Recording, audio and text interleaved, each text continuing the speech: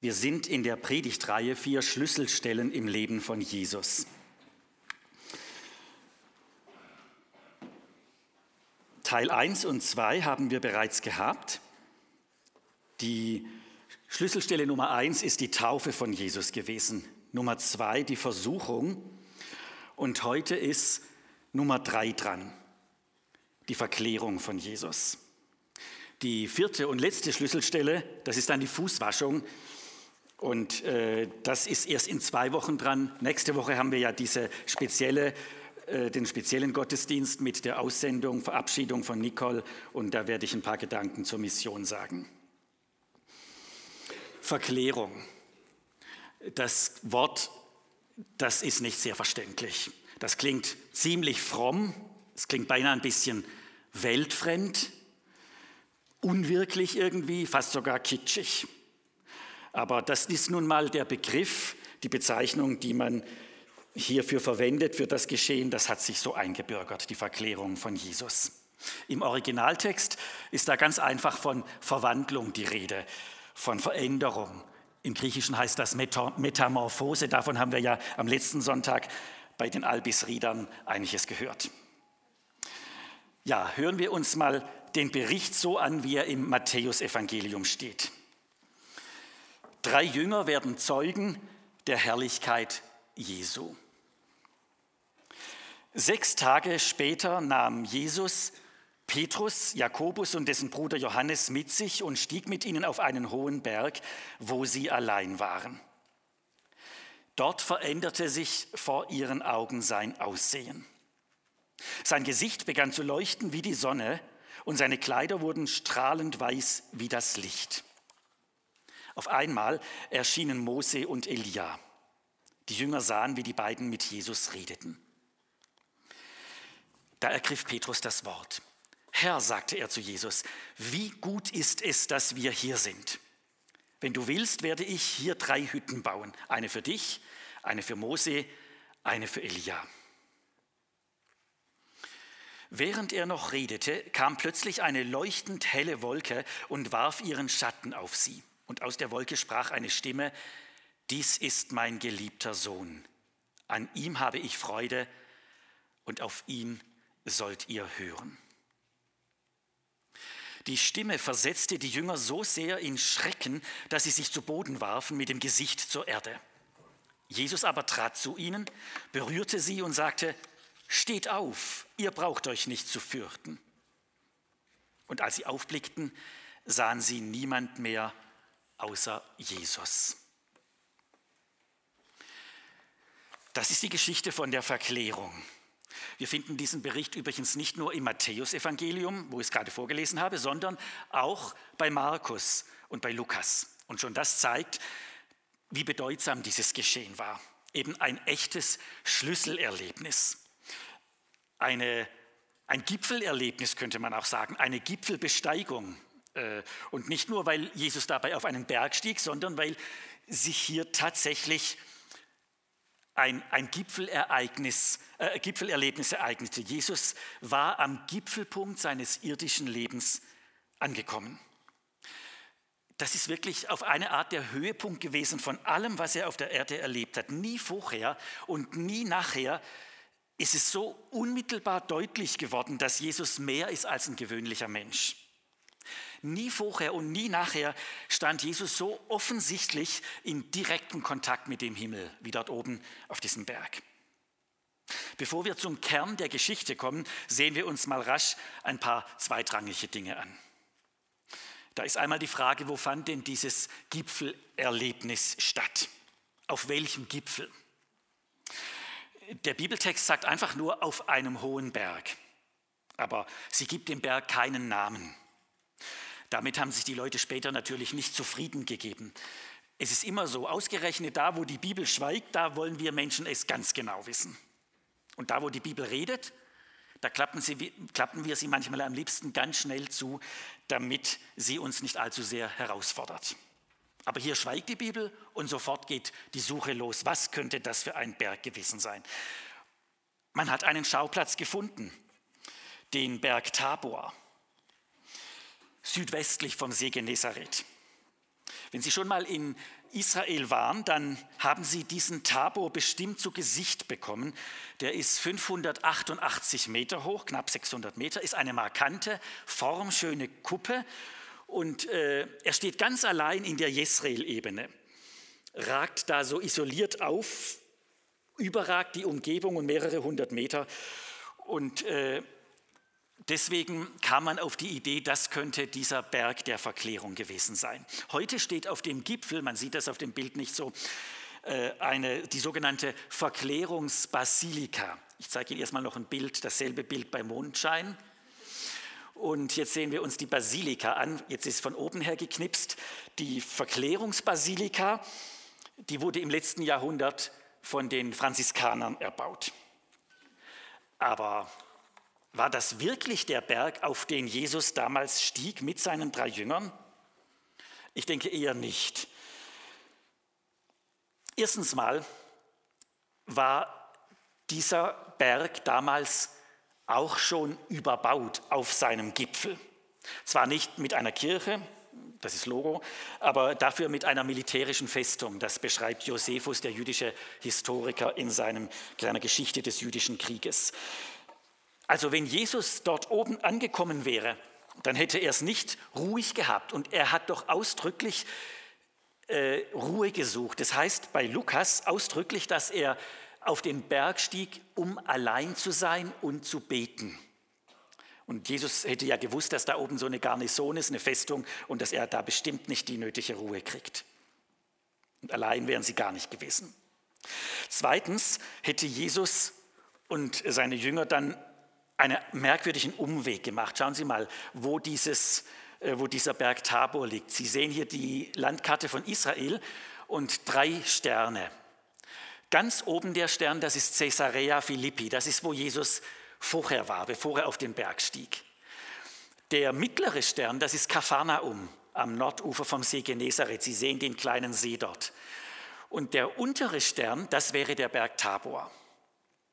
Jetzt ist Jesus von Caesarea Philippi ganz im Norden nach Kapharnaum gegangen. Kapharnaum war die nächste Station nach der Bergbesteigung. Also lag dieser Berg Tabor überhaupt nicht auf dem Weg. Jesus hätte sozusagen eine gehörige Rundreise gemacht und wäre dann wieder zurück nach Norden, nach Kapharnaum. Das heißt aber ausdrücklich, dass Jesus von da an sozusagen schnurstracks nach Süden, nach Jerusalem ging und nicht irgendwie noch Rundwanderungen gemacht hat. Also das ist sehr unwahrscheinlich, dass er da diesen großen Bogen schlug nach Süden zum Berg Tabor und dann wieder zum mittleren Stern nach Kapharnaum. Ja, die Predigttournee von Jesus, die führte von da an immer weiter südwärts. Dieser Ort Caesarea Philippi, das war die äußerste nördliche Station gewesen, zu der er hochmarschiert ist, und von da an ging es nach Jerusalem.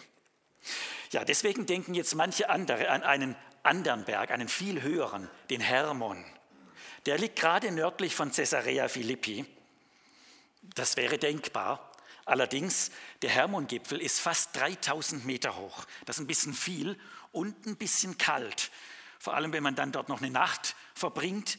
Und es scheint, dass sie am nächsten Tag abgestiegen sind bis zum Fuß des Gipfels. Also da müssen sie schon richtig tüchtige Bergsteiger gewesen sein, wenn sie das geschafft haben wollen. Und am Fuß des Berges, heißt es dann, warteten am nächsten Tag eine riesige Menschenmenge. Und das ist auch wieder unwahrscheinlich, denn das war sehr unwegsames, gebirgiges Gelände, eine raue Gegend. Es gibt noch einen Gipfelkandidaten, den hier. Den werden Sie kaum kennen, obwohl sehr vieles dafür spricht, dass das der Berg der Verklärung war. Das ist der Berg Meron. Das ist die höchste Erhebung im Land Israel und er befindet sich im Nordwesten Israels, 1208 Meter hoch, also mehr als doppelt so hoch wie der Tabor. Und dieser Gipfel, der liegt ungefähr auf der Höhe des mittleren Sterns von Kapharnaum, einfach ein bisschen weiter westlich. Das wird also sozusagen auf dem Weg liegen, wenn er von Norden her kommt und dann nach Kapharnaum will. Um diesen Gipfel zu erreichen, musste unsere Wandergruppe also nicht eine Rundreise machen. Der lag schön auf dem Weg und es ist wirklich ein hoher Berg, wie der Text sagt. Und dort hatten sie ganz sicher die nötige Ruhe. Naja, wie immer sich das letztlich verhält, eigentlich spielt das ja auch gar keine Rolle, welches der Berg nun ganz genau war. Sie können wählen, welcher Ihnen am besten gefällt. welche Argumente ihnen am besten gepasst haben. Es kommt darauf an, dass Jesus oben auf einem Berg war, allein mit seinen Jüngern. Andere Frage, er hat ja nicht alle Jünger mitgenommen, nur 3 von den 12. Warum hat er die Auswahl getroffen? Das wird uns nicht gesagt. Aber was auffällt, ist, dass Jesus immer wieder diese Auswahl traf. Immer wieder gab es Ereignisse, da hat Jesus nur 3 von den 12 mitgenommen. Und zwar immer dieselben 3, Petrus, Jakobus und Johannes. Irgendwie standen diese 3 Jesus besonders nah. Vielleicht waren sie auch besonders aufgeschlossen für seine Botschaft.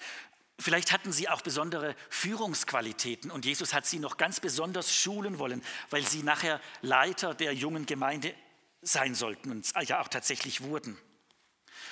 Und ich könnte mir noch einen Grund denken, vielleicht hat diese Auswahl auch mit dem Verräter zu tun, mit Judas Iskariot, dem der Jesus nachher gegen Geld an seine Feinde ausgeliefert hat.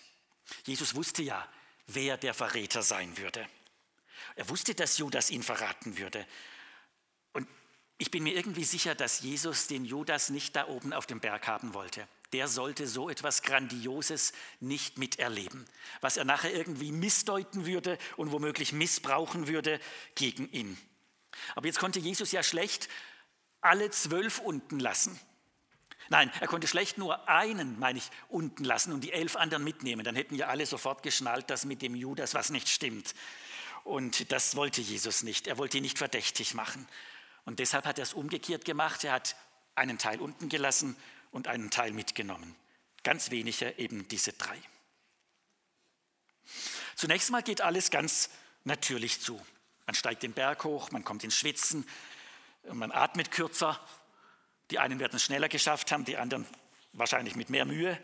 Aber irgendwann waren sie oben. Und wie sie oben auf dem Gipfel sind, wird es plötzlich übernatürlich. Und zwar in 3 Etappen und auf 3 verschiedene Arten.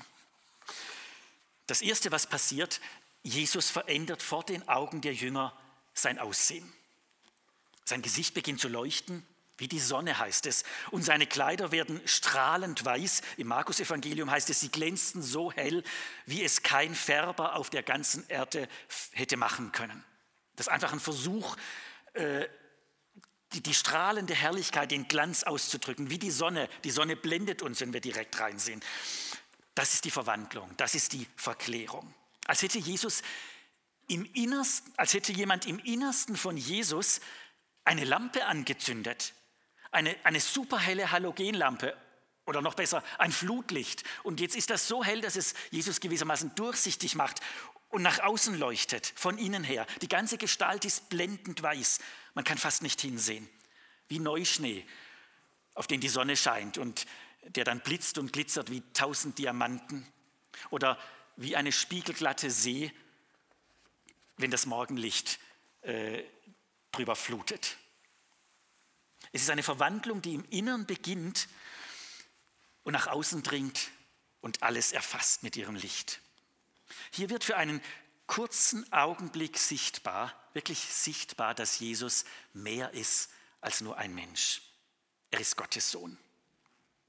Jesus trug sozusagen diese ganzen 3 Jahre, als er auf der Erde war, einen dunkelgrauen, langen, unauffälligen Mantel.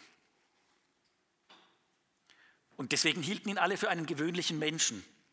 Er trug sozusagen einen grauen, armseligen Mantel und man dachte, er ist ein ärmlicher Tagelöhner. Und jetzt auf dem Berg knöpft er plötzlich den Mantel auf und lüftet, was darunter ist, und zum Vorschein kommt eine königliche, eine kaiserliche Purpurrobe. Und alle halten den Atem an und begreifen, das ist kein Tagelöhner, wir haben es mit einem Herrscher zu tun. Für einen Augenblick ist der Schleier gelüftet, den Gott über seinen Sohn gelegt hat, als er Mensch wurde. Für einen Augenblick reist Jesus nicht inkognito durchs Land, sondern er gibt sich als der zu erkennen, der er wirklich ist.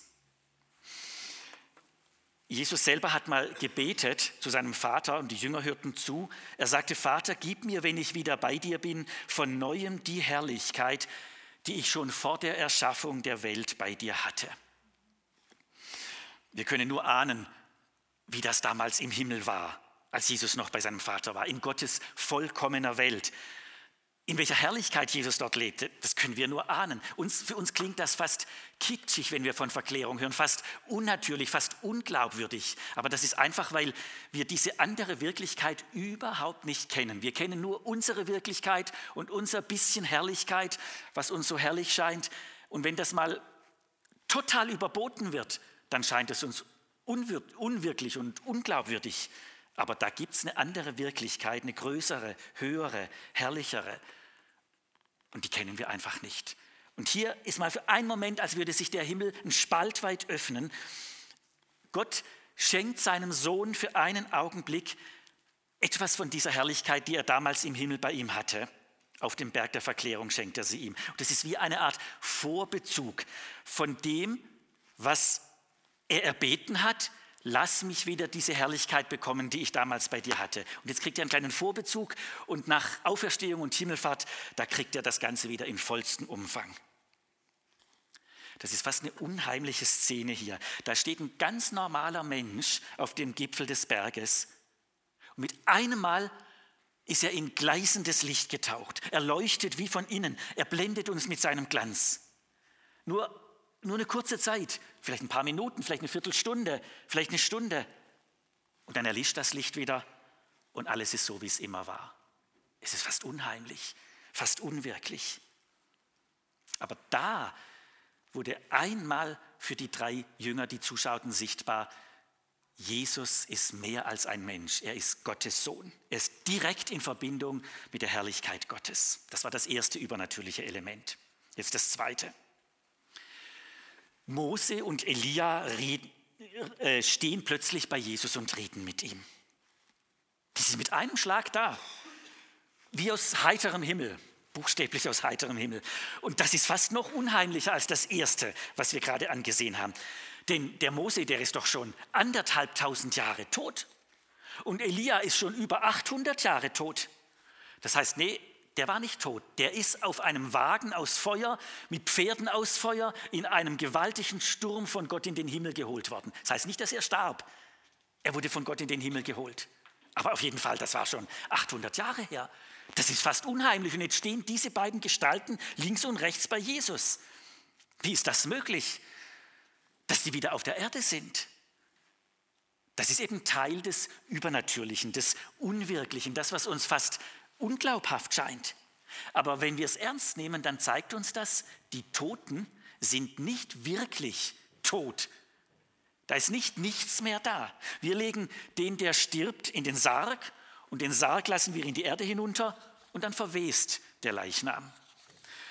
Aber tot ist damit eigentlich nur der Körper. Nach der Bibel leben die Verstorbenen weiter und wer an Gott geglaubt hat, der lebt in Gottes Nähe weiter. Und er wartet auf den Tag der Auferstehung, wo er dann eben einen neuen Körper bekommen wird. Jesus sagt mal, ich weiß nicht, ob ich das, ja, diesen wunderschönen Ausspruch, Gott ist doch nicht ein Gott der Toten, sondern der Lebenden. Und das sagt Jesus und nimmt dabei Bezug auf Abraham und Isaak und Jakob, also Leute, die schon 2 Jahrtausende tot sind. Und er sagt, denkt mal an die und denkt dran, dass Gott sich doch nicht mit Toten verbündet, sondern wenn Gott lebt, dann leben auch seine Leute. Also lebt auch Abraham, immer noch. Und es lebt auch noch ein Mose und ein Elia. Für uns hier auf der Erde sind sie tot, bei Gott leben sie. Und deshalb ist es für Gott auch ein leichtes, sie für eine Viertelstunde sozusagen auf dem Gipfel des Berges auftauchen zu lassen. Ich habe eine andere kleine Frage. Woher wussten denn Petrus und seine beiden Freunde, um wen es sich bei diesen Gestalten handelte? Haben sich Mose und Elia vorgestellt? Gestatten Mose? Gestatten Elia? Ich glaube nicht, es steht nichts davon da. Kannte Petrus sie denn? Das ist unmöglich. Er ist ihnen ja nie begegnet. Woran sollte er Mose und Elia erkennen? Offensichtlich wusste er es einfach. Das ist Mose, das ist Elia. Ich glaube, das gehört mit zur übernatürlichen Welt Gottes, dass man sich kennt, ohne sich vorher gesehen zu haben.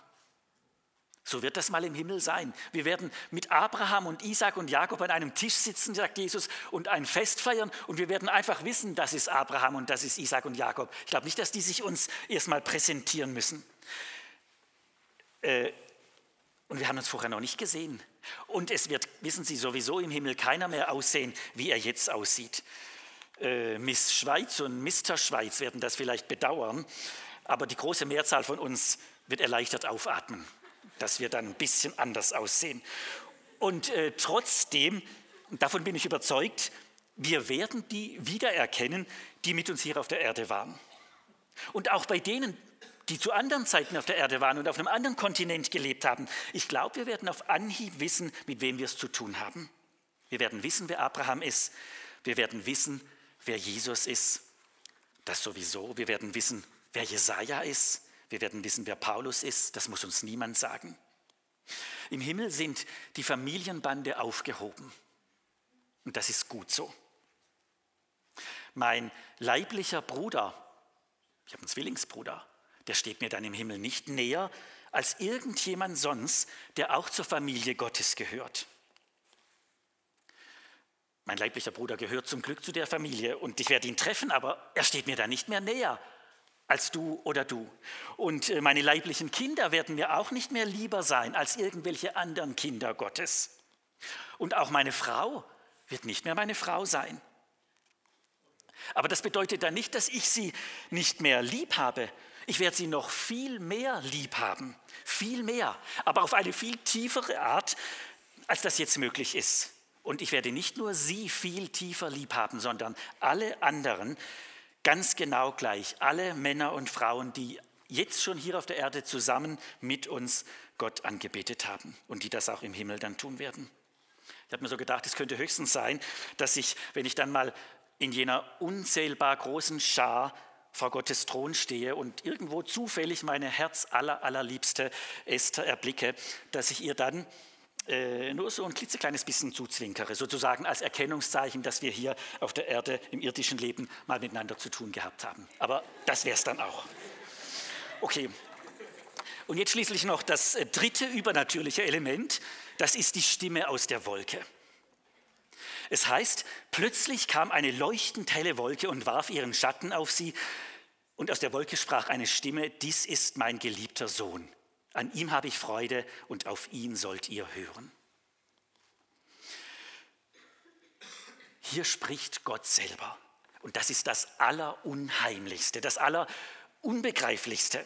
Das ist so furchterregend, dass die 3 Jünger sich zu Boden werfen und ihr Gesicht zwischen den Händen verstecken. So sehr hat sie der Schreck gepackt. So fürchten sie, in Gottes Gegenwart vergehen zu müssen. Sie wagen nicht mehr aufzublicken, geschweige denn sich aufzurichten. Sie warten jetzt bloß noch ab, was passiert. Und wie sie da am Boden kauern, da legt sich plötzlich eine Hand auf ihre Schulter und die Stimme, die ihnen doch so vertraut ist, die sagt, steht auf. Ihr braucht euch nicht zu fürchten. Das ist die Stimme von Jesus. Wo ist die Stimme aus dem Himmel geblieben? Verstummt. Wo sind Mose und Elia geblieben? Verschwunden.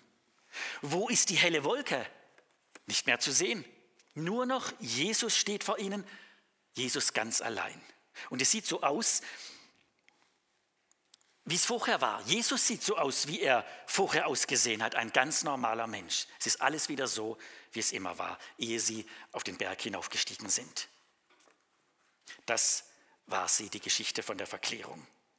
Wir wissen jetzt, was da alles so abgelaufen ist, aber was wir noch nicht richtig wissen, ist der Sinn des Ganzen. Was sollte diese übernatürliche Begebenheit eigentlich leisten? Wozu sollte das gut sein, dass wir dort gleich 3 solche übernatürlichen Dinge erfahren? Ich denke, was Jesus und seine Jünger dort erlebt haben, das war eine Hilfe für Jesus selber und für seine Jünger. Und das wollen wir uns noch ein bisschen genauer ansehen. Jesus war unterwegs, das habe ich schon gesagt, nach Süden. Genauer gesagt, nach Jerusalem. Und was wollte er dort? Was wartete dort auf ihn? Jesus wusste, was er wollte. Er wollte in Jerusalem sein Leben hergeben für die Menschen. für uns Menschen, für seine Jünger, für uns alle, für sie und mich. Er wollte unsere Schuld auf sich nehmen und die Strafe für unsere Schuld tragen, das heißt, den Tod erleiden. Das war das Ziel, auf das Jesus hier auf dieser Erde zuging. Das ist der große Bogen, in den man die Geschichte von der Verklärung einspannen muss. Es geht aufs Kreuz zu. Und jetzt unmittelbar, bevor Jesus diese Richtung einschlägt nach Jerusalem, haben wir dieses Ereignis. Und unmittelbar vor diesem Ereignis haben wir auch etwas, was direkt mit dem Kreuz zu tun hat. Da sind zwei überaus wichtige Dinge ausgesprochen worden. Wir finden das im Kapitel vorher, Matthäus 16, ein ganz wichtiges Kapitel in der Bibel. Sie können das mal für sich nachlesen. Ich sage Ihnen kurz, was für zwei wichtige Dinge da ausgesprochen wurden. Das eine ist, Jesus hat seine Jünger gefragt, für wen sie ihn halten. Die Leute haben sich ja alles Mögliche vorgestellt, wer Jesus ist. Vielleicht Johannes der Täufer, vielleicht ein Prophet, der wieder auferstanden ist. Alles Mögliche. Und dann hat er seine Jünger gefragt, und für wen haltet ihr mich? Und Petrus sagt, du bist der Messias, der Sohn des lebendigen Gottes. Hier haben wir zum ersten Mal, dass ein Jünger das in dieser vollen Form ausspricht. Jesus ist der Sohn Gottes und Jesus ist der Messias, der Retter der Welt. Jesus hat, als er vom Himmel kam, ja keine Visitenkärtchen mitgebracht, wo das alles so schön drauf stand, dass man gleich weiß, mit wem man es zu tun hat. Jesus hat nichts davon gesagt, von sich aus. Er hat einfach von Gott gelehrt und er hat entsprechend gelebt und hat großartige Dinge getan. Und nach hat seinen Jüngern gedämmert, wer dieser Jesus sein muss. Und jetzt, wo Jesus fragt, was denkt ihr, wer bin ich? Da kann es Petrus sagen, zum ersten Mal, stellvertretend für alle anderen, du bist der Messias, du bist der Sohn des lebendigen Gottes. Und für dieses Bekenntnis hat Jesus ihn glücklich gepriesen und hat ihm die größten Zusagen gemacht. Du bist Petrus und auf diesen Felsen werde ich meine Gemeinde bauen und das Totenreich mit seiner ganzen Macht wird nicht stärker sein als sie. Ich werde dir die Schlüssel des Himmelreichs geben. Was du auf der Erde bindest, das wird im Himmel gebunden sein. Und was du auf der Erde löst, das wird im Himmel gelöst sein. Großartige Zusagen, ganz speziell für Petrus, weil er das erste Mal dieses Bekenntnis aussprach. Auf jeden Fall wissen die Jünger jetzt 100%ig, dass der, dessen Schüler sie sind, und wo sie sich entschlossen haben, ihm zu gehorchen und der sie zu seinen Mitarbeitern gemacht hat, dass der Messias ist, auf den ganz Israel wartet. Ich glaube, da hat die Jünger eine riesige Euphorie gepackt. Wir kennen den Messias und am liebsten hätten sie das geradewegs in die ganze Welt hinaus posaunt. Wir kennen den Messias, wir kennen den Messias. Und was macht Jesus? Er schüttet in dieses übervolle Glas gleich einen Wermutstropfen. Er sagt, ihr dürft es nicht weiter sagen. Jesus schärfte ihnen ein, niemand zu sagen, dass er der Messias sei. Es steht direkt im Anschluss hier im Vers 20. Ja. Und dann teilte Jesus seinen Jüngern noch etwas Zweites mit. Eine genauso wichtige Sache. Etwas, was bisher nur er selber wusste. Es heißt, und jetzt gehen wir wieder einen Vers weiter, sehen Sie, das hängt alles zusammen. Zum ersten Mal redete Jesus offen darüber, dass er nach Jerusalem gehen und dort von den Ältesten, den führenden Priestern und den Schriftgelehrten vieles erleiden müsse. Er werde getötet werden und 3 Tage danach auferstehen. Das ist ein noch viel größerer Wermutstropfen. Nicht nur, Sie dürfen nichts sagen, dass er Messias ist, da kommt noch was viel Schrecklicheres, was Jesus hier ankündigt. Und wieder meldet sich sofort Petrus zu Wort. Aber diesmal plötzlich nicht mehr in dieser Euphorie, sondern in einer total anderen Stimmung. Bei Petrus ist alles umgekippt. Das ging bei dem ruckzuck. Nicht mehr voller Bewunderung und Hingabe, sondern aufgebracht, entsetzt, wütend, erschrocken. Niemals, Herr, sagt er, auf keinen Fall darf das mit dir geschehen. Petrus hat im Abstand vielleicht von wenigen Minuten 2 Dinge gehört, die so wenig zusammenpassten wie ein Schneeball in die Sahara oder irgend sowas, wie Feuer und Wasser. Der Messias und der Tod. Das geht doch einfach nicht. Der Messias, der bringt Leben und Frieden, da muss doch niemand mehr sterben. Entweder das eine oder das andere.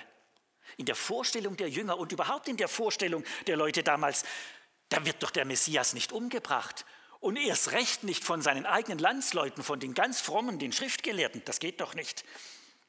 Das kann ja nicht der Messias sein, wenn er getötet wird. Die eine Botschaft, die Petrus hörte, die widersprach der anderen so diametral, dass Petrus nicht mehr wusste, wo ihm der Kopf stand. Er wollte Jesus helfen. Er wollte um jeden Preis diesen Tod verhindern, damit er der Messias bleibt. Und Jesus, wie reagiert Jesus? Geh weg von mir, Satan. Du willst mich zu Fall bringen. Was du denkst, kommt nicht von Gott, sondern ist menschlich. Es ist, als würde Jesus zu Petrus sagen, gut gemeint, aber schlecht gemacht. Gut gemeint, aber menschlich und damit gegen Gott gerichtet. Aber wir sehen eins, unmittelbar bevor sie auf den Berg steigen, ist diese Euphorie verflogen. Die Zuversicht der Jünger ist erschüttert. Erst haben sie das ganz Tolle gehört, er ist der Messias und jetzt, er wird sterben. Und direkt im Anschluss dran steigen sie den Berg hoch. Jesus wird verwandelt, Mose und Elia treten zu ihm, die Stimme spricht aus der Wolke. Und was bedeutet das jetzt nach all dem, was zwischen Jesus und seinen Jüngern gerade vorher besprochen worden ist? Für die Jünger bedeutet das eine Bestätigung, dass Jesus wirklich der Messias ist. Und zwar eine Bestätigung, wie man sie sich eindeutiger nicht wünschen kann. Gott selber versichert den 3 Zuhörern vom Himmel her, das ist mein geliebter Sohn. Das hat er ja schon bei der Taufe gesagt, aber da waren die noch nicht dabei. Und jetzt hören sie es, und ich denke, die waren noch nicht dabei, jetzt hören sie es vom Himmel her aus Gottes Mund. Da lässt sich jetzt nicht mehr dran rütteln. Auch wenn Jesus so unbegreifliche Sachen gesagt hat von Leiden und getötet werden, an dieser Aussage Gottes lässt sich nicht rütteln. Die Jünger können das nicht einordnen mit dem Leiden, aber jetzt wissen sie einfach felsenfest, das ist der Messias. Gott selber hat es bestätigt. Das ist nicht nur unsere Entdeckung, Gott gibt seine Unterschrift dazu. Und Mose und Elia unterstreichen die Bedeutung von Jesus noch. Nicht? Mose war ja nicht irgendwer, Mose war der große Gesetzgeber Israels. Und Elia war auch nicht irgendwer, das war der große Prophet zur Königszeit in Israel. Und bis dahin haben sich die gottesfürchtigen Juden an Mose und Elia gehalten, oder wir könnten sagen an das Gesetz und die Propheten, dafür stehen die beiden als Repräsentanten. Und jetzt plötzlich sind diese Galionsfiguren, die für Israel ganz oben dran standen auf dem Podium, plötzlich sind die beiden Randfiguren geworden. Und in der Mitte steht Jesus. Jetzt dreht sich plötzlich nicht mehr alles ums Gesetz und die Ankündigungen der Propheten. Jetzt dreht sich alles ums Evangelium. Jetzt muss man nicht mehr im Gesetz lesen, was Gott von uns möchte. Jetzt geht man zu Jesus und fragt ihn. Und man muss nicht mehr auf die Ankündigungen warten, die die Propheten machen, sondern man geht zu Jesus und sieht, die Ankündigungen sind erfüllt. Ich finde das ein unglaublich einprägsames Bild. Diese 3 Männer auf dem Berg, also Jesus in der Mitte und Mose und Elia links und rechts von ihm. Das ist eine glasklare Botschaft. Jesus, der Vermittler des neuen Bundes, flankiert von den beiden Repräsentanten des alten Bundes. Bisher hieß es, hört auf das Gesetz, hört auf die Propheten und von jetzt an heißt es, hört auf Jesus, hört auf den Mann in der Mitte. Sein Wort und sein Tun überbietet alles, was vorher gewesen ist. Jesus selber in seiner Person ist Gottes beste Botschaft und die lässt sich nicht mehr toppen. Und damit noch nicht genug. Worüber haben denn Mose und Elia gesprochen? Matthäus erzählt uns das nicht, aber bei Lukas heißt es ausdrücklich, sie sprachen mit ihm über das Ende, das ihm in Jerusalem bevorstand und wie sich damit sein Auftrag erfüllen würde. Sehen Sie, was die besprochen haben? Genau das, das den Bogen schlägt, was ich Ihnen gesagt habe. Es geht nach Jerusalem, sie reden über die bevorstehende Kreuzigung. Mose und Elia und Jesus, die machen jetzt keinen Smalltalk. Dafür ist einfach an der Stelle kein Platz. Das sind keine Banalitäten, was sie so austauschen, keine Nebensächlichkeiten. Das kann anders mal sein. Aber sie reden an der Stelle in den Minuten über das tiefgreifendste und weitreichendste und alles entscheidende Ereignis der Weltgeschichte. Wenn Gott schon mal die 2 großen Männer auf die Erde schickt, dann reden sie mit Jesus über das Wesentlichste vom Wesentlichen und das ist das Kreuz. Sie reden darüber, dass Jesus das Opferlamm Gottes ist, das die Sünde der ganzen Welt wegträgt. Und damit machen sie Jesus Mut. Es ist, als würden sie zu ihm sagen, Jesus, geh diesen Weg bis ans Ende. Jesus, das ist dein Auftrag. Bald hast du es geschafft. Jesus hatte ganz sicher auch immer wieder von seiner menschlichen Seite her Anfechtungen. Angst vor der Kreuzigung, vor der Geißelung, vor dem Tod, vor der Schuld, die er auf sich nehmen soll von den anderen Menschen. Jesus hatte bestimmt auch Zweifel. In Gethsemane hat er so gebetet, Vater, wenn möglich, dann lass es an mir vorübergehen, dann mach, dass es nicht eintritt. Und hier kommen diese beiden aus dem Alten Testament und sprechen ihm Mut zu und sagen, geh diesen Weg und bald hast du es geschafft. Es ist, als würden Jesus und diese beiden oben auf dem Gipfel stehen und sie schauen hinunter ins Tal, tief hinunter, dorthin, wo es jetzt mit Riesenschritten geht. Und zwar nicht nur geografisch gesehen ins Tal, sondern wirklich auch im anderen Sinn. Es geht hinunter ins Leiden und Sterben. Für Jesus muss das eine fantastische Stärkung gewesen sein. Sein Vater hat ihm sozusagen Unterstützung vom Himmel geschickt und gleich im Doppelpack. Hat ihn angespornt, hat ihn für einen Augenblick vor der Kreuzigung nochmal diese Herrlichkeit erleben lassen, genießen lassen, die er doch im Himmel immer hatte und auf die es wieder zugehen soll. Und jetzt kann Jesus mit umso größerer Gelassenheit und Gewissheit dieses letzte, schwierigste Stück Weg in Angriff nehmen. Er weiß ganz neu, es ist der richtige Weg und der Himmel schaut zu und fiebert mit und am Ende wird er mitjubeln. Sehen Sie, im Lukas-Evangelium, da steht das, als die Zeit näher rückte.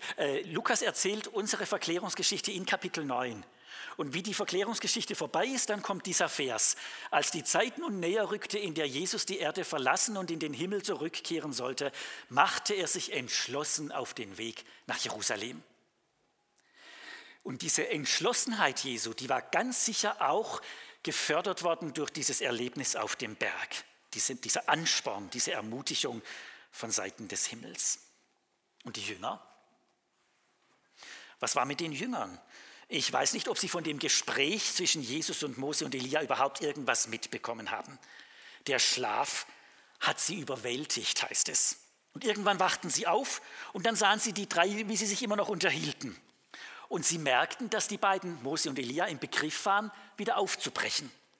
Und jetzt kommt wieder Petrus. Sobald da was läuft, was ihm sozusagen nicht passt, da ist er nicht mehr zu halten. Meister, ruft er, wie gut, dass wir hier sind. Wir wollen 3 Hütten bauen. Eine für dich, eine für Mose und eine für Elia. Wir haben das ja gelesen. Also Petrus, der will das einfach nicht erlauben, dass die beiden wieder verschwinden, Mose und Elia. Er will diesen überwältigenden Augenblick festhalten. Der darf nie aufhören, nie. Und unterschwellig hat Petrus natürlich Angst. Jesus hat doch von seinem Leiden und Sterben gesprochen. Hat er nicht gesagt, das wartet demnächst auf ihn in Jerusalem? Bloß das nicht. Das darf er sich doch nicht gefallen lassen als Messias. Dann wollen wir doch lieber hier auf dem Berg bleiben in dieser fantastischen Atmosphäre. Und wer weiß, wenn ich jeden von den 3 in eine Hütte baue, dann bleiben sie vielleicht alle 3. Alle in diesem himmlischen Glanz und wir haben es für den Rest unseres Lebens einfach nur noch toll. Aber damit zeigt Petrus, wie wenig er begriffen hat von diesem großen Bogen. Er konnte dem Kreuz immer noch keinen Sinn abgewinnen. Er wollte es immer noch verhindern auf Biegen und Brechen. Niemals darf sowas mit dir geschehen, hat er doch gesagt, bevor sie den Berg hochstiegen. Und jetzt nimmt er einen neuen Anlauf. Er will Jesus oben auf dem Berg sozusagen einmauern, in einer Hütte einschließen, damit er nicht mehr ins Tal kommt, nicht mehr in den Tod hinuntersteigen kann. Petrus hat es immer noch nicht begriffen. Er begriff nicht, dass das Kreuz sein musste und dass Jesus das Kreuz wollte. Das Kreuz musste sein, wegen Petrus. Es musste sein wegen Mose. Es musste sein wegen Elia. Mose und Elia, die waren nur erlöst sozusagen im Voraus. Das war wie, als hätte Gott etwas vorweggenommen, was erst durch das Kreuz legitimiert wurde. Und deswegen musste das Kreuz sein. Und deswegen haben auch Mose und Elia Jesus angespornt, geh ans Kreuz, das ist unsere eigene Rettung. Die Kreuzigung, dieses fürchterliche Sterben, das war das große Ziel, für das Jesus auf die Erde gekommen war. Das Kreuz gehörte unlöslich zum Messias. Im Grunde sind wir ja alle ein bisschen so wie Petrus. Wir hätten es ja alle gern so wie Petrus. Glanz und Gloria und ja nicht Not und Elend. Immer oben auf dem Berg, ja nie unten im Tal. Und wir hoffen, dass Nachfolge von Jesus im Grunde genauso abläuft, dass Gott uns segnet und behütet und dass er uns gesund hält und dass er uns reich macht und dass er uns ein langes und friedliches Leben schenkt. Das hätte Jesus auch gern so gehabt. Aber für Jesus gab es etwas Wichtigeres als das irdische Glück. Jesus kam, um die Welt zu retten, und weil die Welt ihn von sich stieß, musste er sterben, um sie retten zu können. Und Jesus hat sich nicht davor gedrückt. Der hat bloß ungefähr 30 Jahre gelebt. Keine lange Zeit, nicht viel Glück, kein eigenes Haus, kein Auto gehabt, kein Privatjet, nichts von all dem, was er sich hätte leisten können. Für ihn hat was anderes oberste Priorität gehabt. Nicht das irdische Glück, sondern Gottes Willen zu tun. Und das bedeutete für ihn das Kreuz. Und das soll auch als Christen unser ständiges oberstes Ziel sein, Gottes Willen zu tun. Das ist unser höchstes Glück. Und jetzt finde ich diesen letzten Satz der Begebenheit einfach noch ganz großartig. Wie endet das Ganze? Als sie aufblickten, sahen sie niemand mehr außer Jesus. Jesus allein. Mose und Elia, die waren wieder an ihrem Ort in der unsichtbaren Welt. Es war nur noch Jesus da. Und Jesus allein, das heißt so viel wie Jesus genügt. Mehr brauchte es damals nicht und mehr braucht es heute nicht. Mose und Elia, die sind von der Bildfläche verschwunden. Die haben Platz gemacht für Jesus, weil wir in Jesus alles haben. In Jesus haben wir Leben und Freiheit und Vergebung und Klugheit und Freude und Segen und Gemeinschaft und Hilfe und Ermutigung und Ermahnung und Frieden. Alles in Jesus, Jesus allein. Sehen Sie, es braucht keine Opferhandlungen mehr, um von Schuld befreit zu werden. Bis dahin war das noch nötig gewesen, deswegen gab es Mose und das Gesetz. Es brauchte keine Vermittler mehr, um Gottes Stimme hören zu können, deswegen gab es die Priester und die Propheten. Es brauchte keine frommen Leistungen mehr, um Verbindung mit Gott aufnehmen zu dürfen. Das ist alles durch Jesus überboten. Verglichen mit Gottes Offenbarung durch Jesus müssen alle anderen Offenbarungen verblassen. Und deshalb diese Stimme vom Himmel, hört auf ihn. Gott hat nicht gesagt, hört auf Mose und Elia und auf Jesus. Nein, hört auf ihn. Das ist fast wie eine Korrektur. Falls ihr noch geneigt seid, lieber aufs Gesetz und die Propheten zu hören, stellt euch um, hört auf Jesus. Das ist jetzt die endgültige Offenbarung, das Beste, was Gott uns geben kann.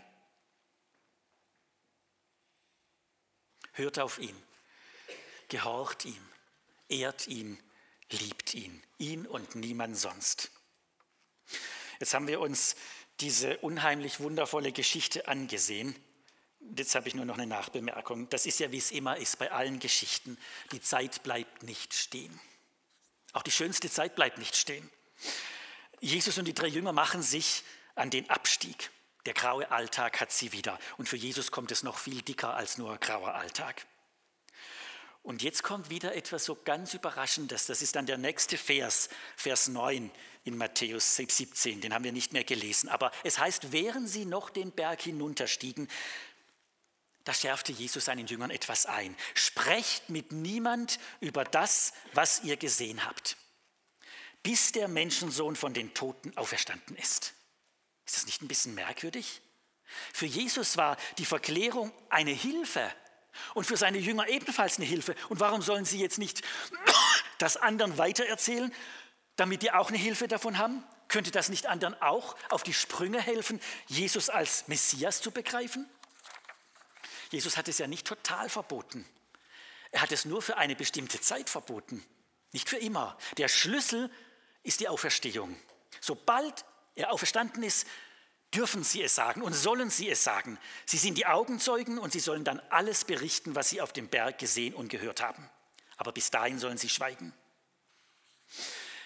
Man kann sich das ganz einfach klar machen, wenn Petrus jetzt von dieser strahlenden Jesusgestalt auf dem Berg erzählen würde, dann würden die Zuhörer wahrscheinlich mit fliegenden Fahnen zu Jesus überlaufen. So ein Messias, das ist genau der, auf den wir gewartet haben.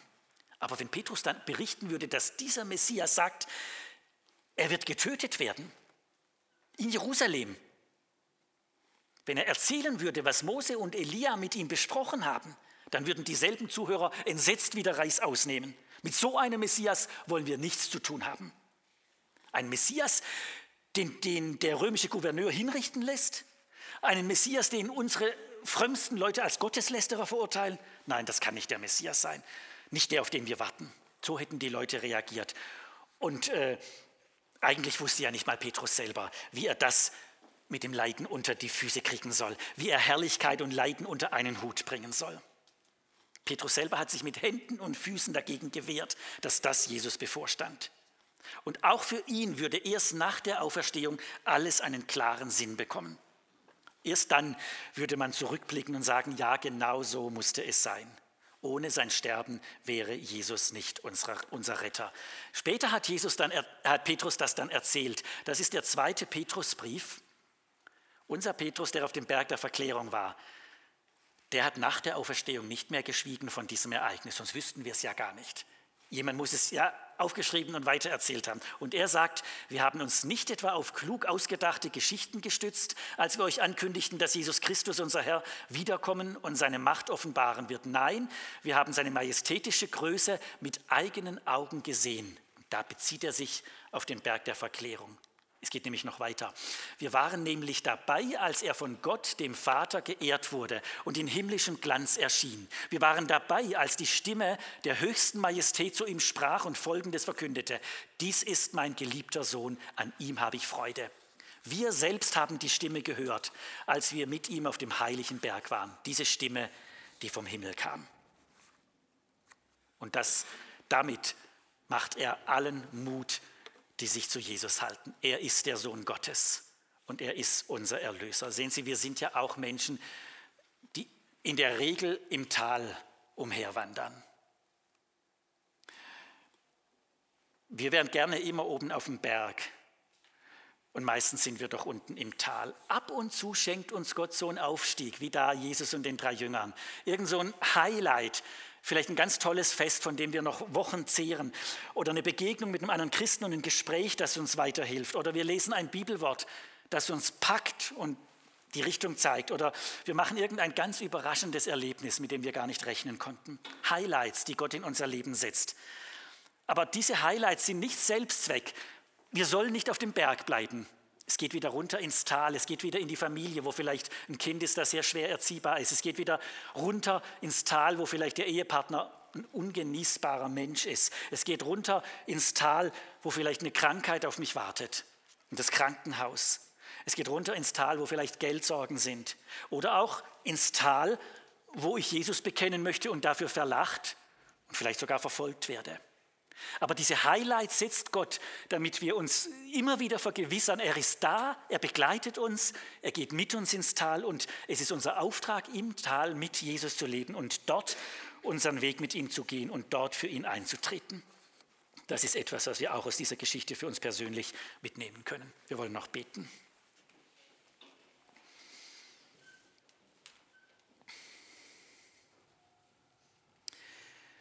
Herr Jesus Christus, wir danken dir sehr, dass dieses Geschehnis auf dem Berg uns berichtet wurde.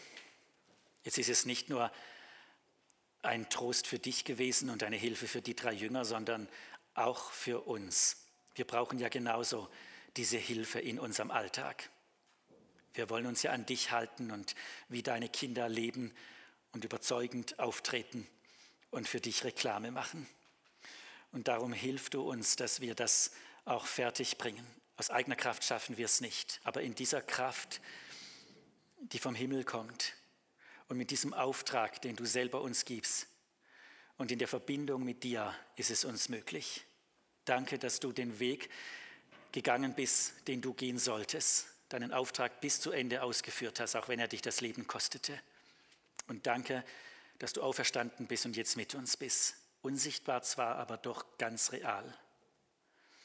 Und daran möchten wir denken, auch in dieser neuen Woche, dich als unseren Begleiter wählen, als den Herrn, der uns vorangeht. Amen.